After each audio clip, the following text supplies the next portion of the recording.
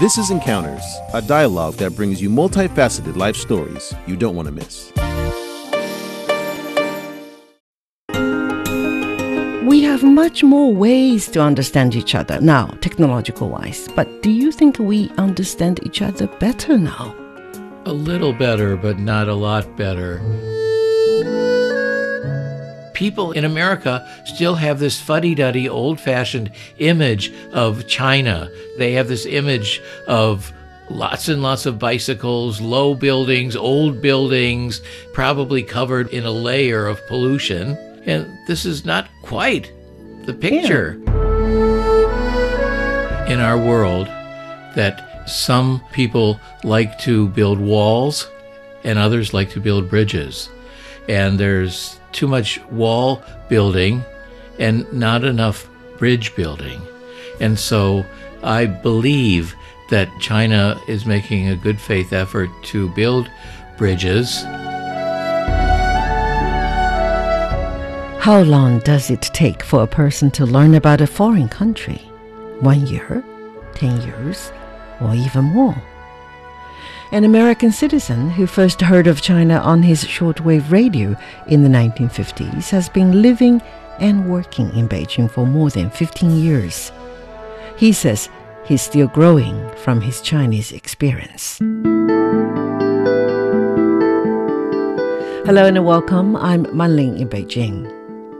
In last week's program, Harvey Dzodin, a senior research fellow at the Center for China and Globalization and former legal advisor in the Carter administration, shared some of his stories about China.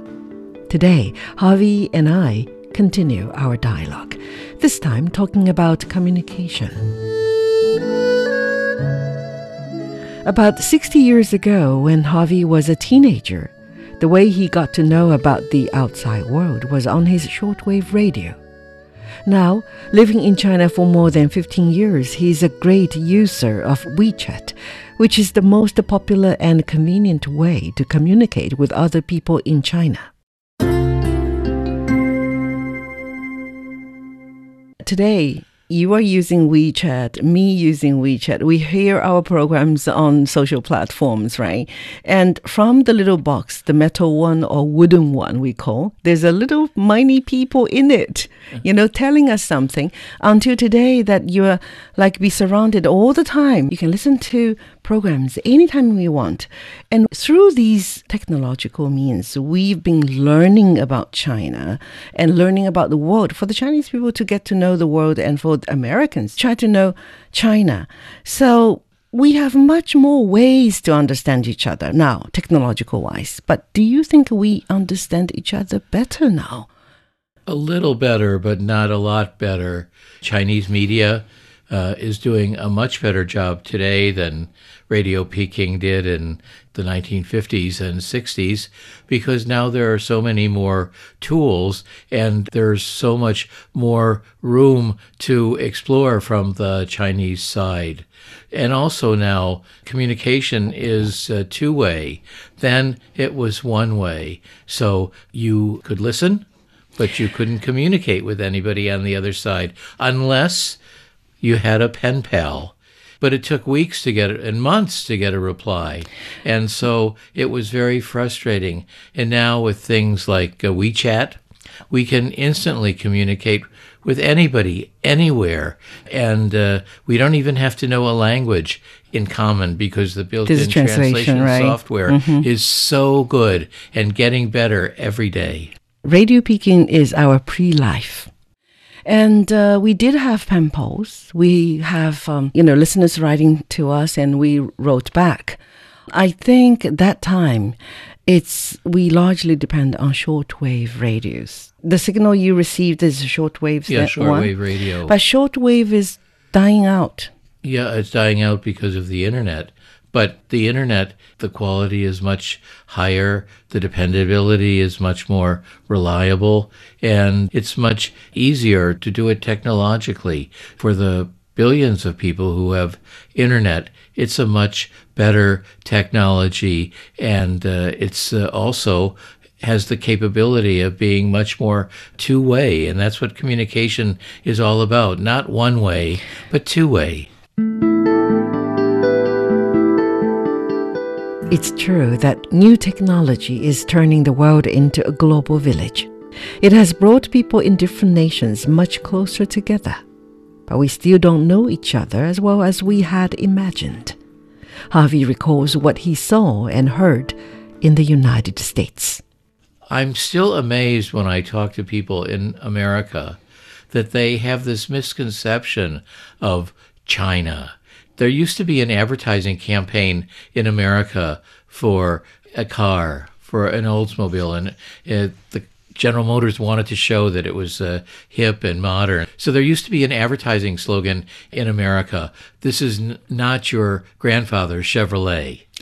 And so what they're trying to say is, this is a new car, it's hip, it's not fuddy-duddy like we used to be. And so, but people in America still have this fuddy-duddy, old-fashioned image of China. So for Beijing, they have this image of lots and lots of bicycles, low buildings, old buildings, probably covered in a layer of pollution.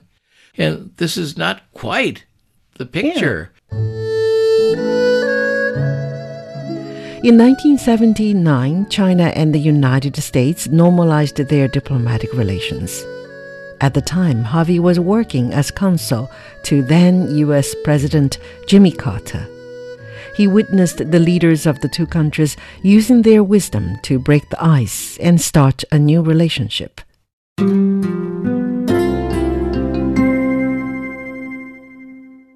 In 1979, China and the U.S. normalized its relationship and established diplomatic relationships.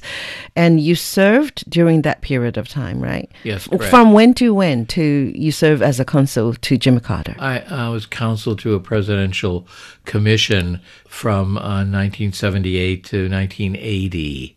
And so I was present at the time. Witness. You were the witness. I was a witness to this momentous event. I remember once going to what was going to be the Chinese embassy in Washington. It was before the relationships were established, and there was a signing ceremony, and I thought it was very moving. And I didn't know how, but I certainly recognized then that this was a beginning of a new thread of history, because up until that time, there was so much animosity between China and America. So the step that Kissinger and President Nixon took, and that Zhou Enlai and Chairman Mao took, was a momentous step. And you could know at the time that history was being made. We didn't know where it would lead, but we knew that it was one of those times when history does a flip-flop, when things move in a different direction. And I believe that's still the case now, despite the fact that we have some rough points, bumps in the road. What was your reaction? You're happy hearing the news? I wasn't happy or sad, but I realized that it was important to the future of the world, because your country had so many people and was such an important player. I recognized at the time that I was a witness to history, that history was being made, and that what started there, we didn't know where that road was going to go, but it was an important road that was going to be and had to be traveled.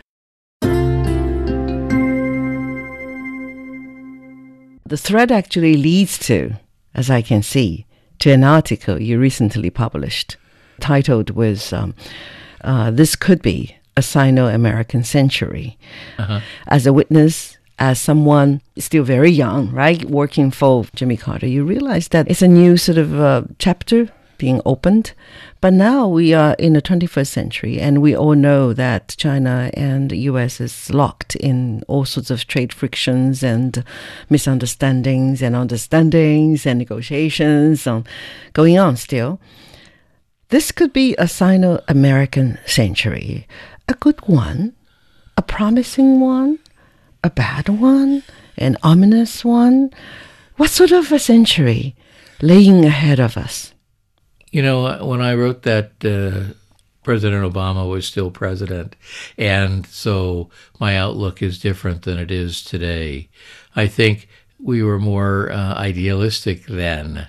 But I think the premise still remains that if we were able to work together, there's so many things we could conquer and more easily, whether it's things like artificial intelligence, whether it's things like space, whether it's things like curing cancer, which is a problem in both of our countries. Putting our heads together, our collective heads together, where two heads are better than one and two smart heads are the best. Yeah, there's a lot that we could do. And in that article, I talked about some confidence building measures like a bilateral Peace Corps where Chinese and U.S. Volunteers would work together side by side. I still believe in that concept. I do think it's much more difficult now. But I do believe that unless we can find a way not just to coexist, but to cooperate, the future of the world is bleak. I do feel if we find a way to cooperate, that the future of the world has the potential to be very bright and that the horizons to be virtually unlimited. So the future is still unknown, right? If you were to change it, the article, there would be much to change? I'm not sure I would write it today. No? I think I would still write it, but I would probably be a little more circumspect about it because it's going to be more difficult to do. But the necessity is greater now. So actually, if I were writing the article again, I'd say we have to do these things, but we have to work harder to get them done because now there's something that's separating us and that the space between us is wider and more difficult. Yes, compared with 3 years ago, the relationship is only a little better and is on the brink of changing, whether for the worse or for the better. Some are predicting that a war between the world's two biggest economies is unavoidable, and there is historical precedence to back up that view. Both Harvey and I agree that we should strive to work on making the two countries partners instead of rivals again. It troubles me that now the relations between America and China are not the best, and we really need to improve them. And it reminds me of a story that Albert Einstein was once asked what World War III weapons were going to look like. And he said, I don't know. And he said, but I do know that the weapons that will be used in World War IV will be sticks and stones. Wow. So his point is that if we have another major war, we're not going to survive it. And so for the good of humanity, no matter where on the earth that it is, we need to find a way to live together. And so I always like to use the term frenemies. China and U.S., we're frenemies. Yes. But we should try to put the emphasis not as it is today on the latter part, but on the friend part. And I think it's just so important that we do that. And a large part of that is getting to know each other better as people and not as them or some faceless group of people. In American history, we've treated Asians and Chinese people extremely poorly. So we had a tendency to do this and to be racist. Not only we only think of black people, but we've been very racist with the Chinese people. How are you going to convince those people who are stubborn in saying, yeah, there's an old saying that we can bring horses to the river, but we cannot make them drink. But then our first job is to bring people to the river, right? Tell them there's a big river of clean water, pure water, and unpolluted one. And then how do we make them drink? Well, I think you, as a person who is prominent at CRI, is doing that, because CRI is introducing the Chinese culture to the world. Not only the political dimension, that's only a part of it, but the life dimension, and talking about how life in China really is. While you served as vice president of ABC, did you achieve any trying to narrow the gap? Did you organize or did you tell your staff to go to the Chinese community to learn about Chinese people, at least the Chinese Americans living there, how they live, what customs and everything? So do you have such sort of clear instructions to your staff in order to target, in order for Chinese Americans to receive better the signals that your media, ABC, was sending out? I think we did it in several ways. For the kind of community outreach, that's really a matter of the local stations, not the television network, which is the national. But we still did many things. So we did it as an American media, actually, by having some anchor people who were Chinese American, Asian American reporters who had this heritage. We tried to adhere to the BBC definition of what good media is, and that definition has three components: to educate, entertain, and inform. So it's rare that media can meet all three, but that's our ideal goal. And we tried to do that both on a domestic and an international level. And I remember that one of our other anchors, who did a long-running series called Nightline, Ted Koppel, did a very extensive interview series and overlook series, a documentary, I think of 4 or 5 parts, around the time of the 2008 Olympics, all about China. And I have the DVDs of that and keep that and treasure it, actually, because it was a very comprehensive look for Americans at how China was at that pivotal time in China's history. According to the BBC standard of good journalism, like you said, to educate and to entertain and to inform, do you think your Chinese colleagues or people who work with you are doing good enough? No, you can never do enough, because you always have to keep trying, because by definition, the ideal is never achievable. But you have to keep striving for it. So we need to make more efforts to reach out to different communities and to other sides where there are other sides, because China is so important in the world now. There's more that we can do. I'm very happy that CNN, for example, has a dedicated show dealing with Sino-U.S. relations. I wish we had more of this kind of thing. What is stopping us to understand so much better? With technology improvement, with availability of all the technologies, all the means, but if the willingness to communicate was not there, because we've been through Cold War, we have to admit it.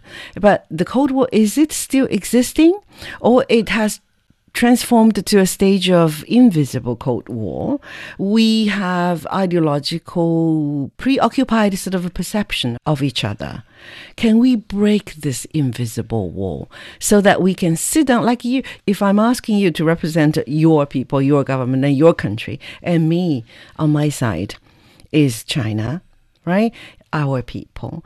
And we become friends, right? And then we work for each other. But how the greater society, the people, and especially politicians who are controlling and maneuvering things, how can they come closer together? What is your take? My take is that in our world, some people like to build walls and others like to build bridges. And there's too much wall building and not enough bridge building.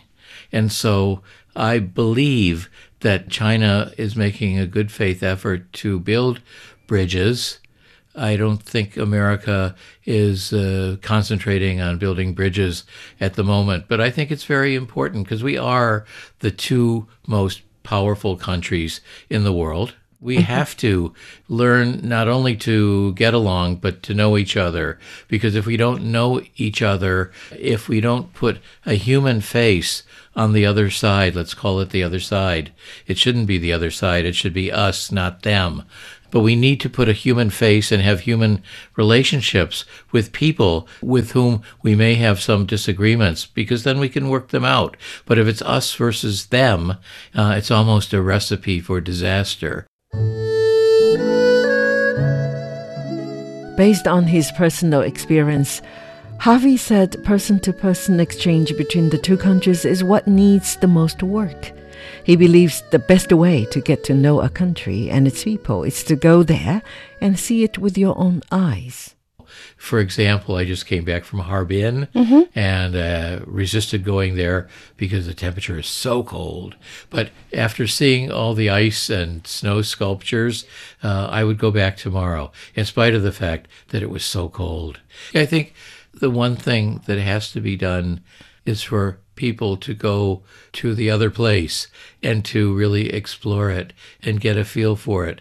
You could read all the books in the world, all the newspapers, watch all the media, but you cannot make a connection with it and with people unless you're actually there on the ground. So I think people have to go and see what other cultures are like. So there's a lot we can do. We talked about WeChat. So WeChat, I believe, is one of the pieces of the puzzle that we could take WeChat and use it with children, even children who are 6 or 7 years old and who don't need to speak a common language. They just need to know how to use the translation software. And so if they do that, they can get a good appreciation for each other's culture and maybe meet their friend on the other side. And maybe their families could travel to meet each other in both places. I think that's what we need. We need a commitment to people. We need to build more bridges to each other, both on a human level, on a media level, and on every level, actually, because we're going to need to do that. Harvey and I are both amazed at how effortlessly people can come together out of sheer willingness and a desire to communicate. As testament to that, we friended each other on WeChat after the show, expressing our belief that the more people know and understand each other, the more they have the same desire or willingness to come closer to each other. With regard to countries, it's the same. I'm Man Ling. Thank you for listening to our program. And if you liked it and want to listen to us again, just find us on our website, chinaplus.cri.cn and Apple Podcasts.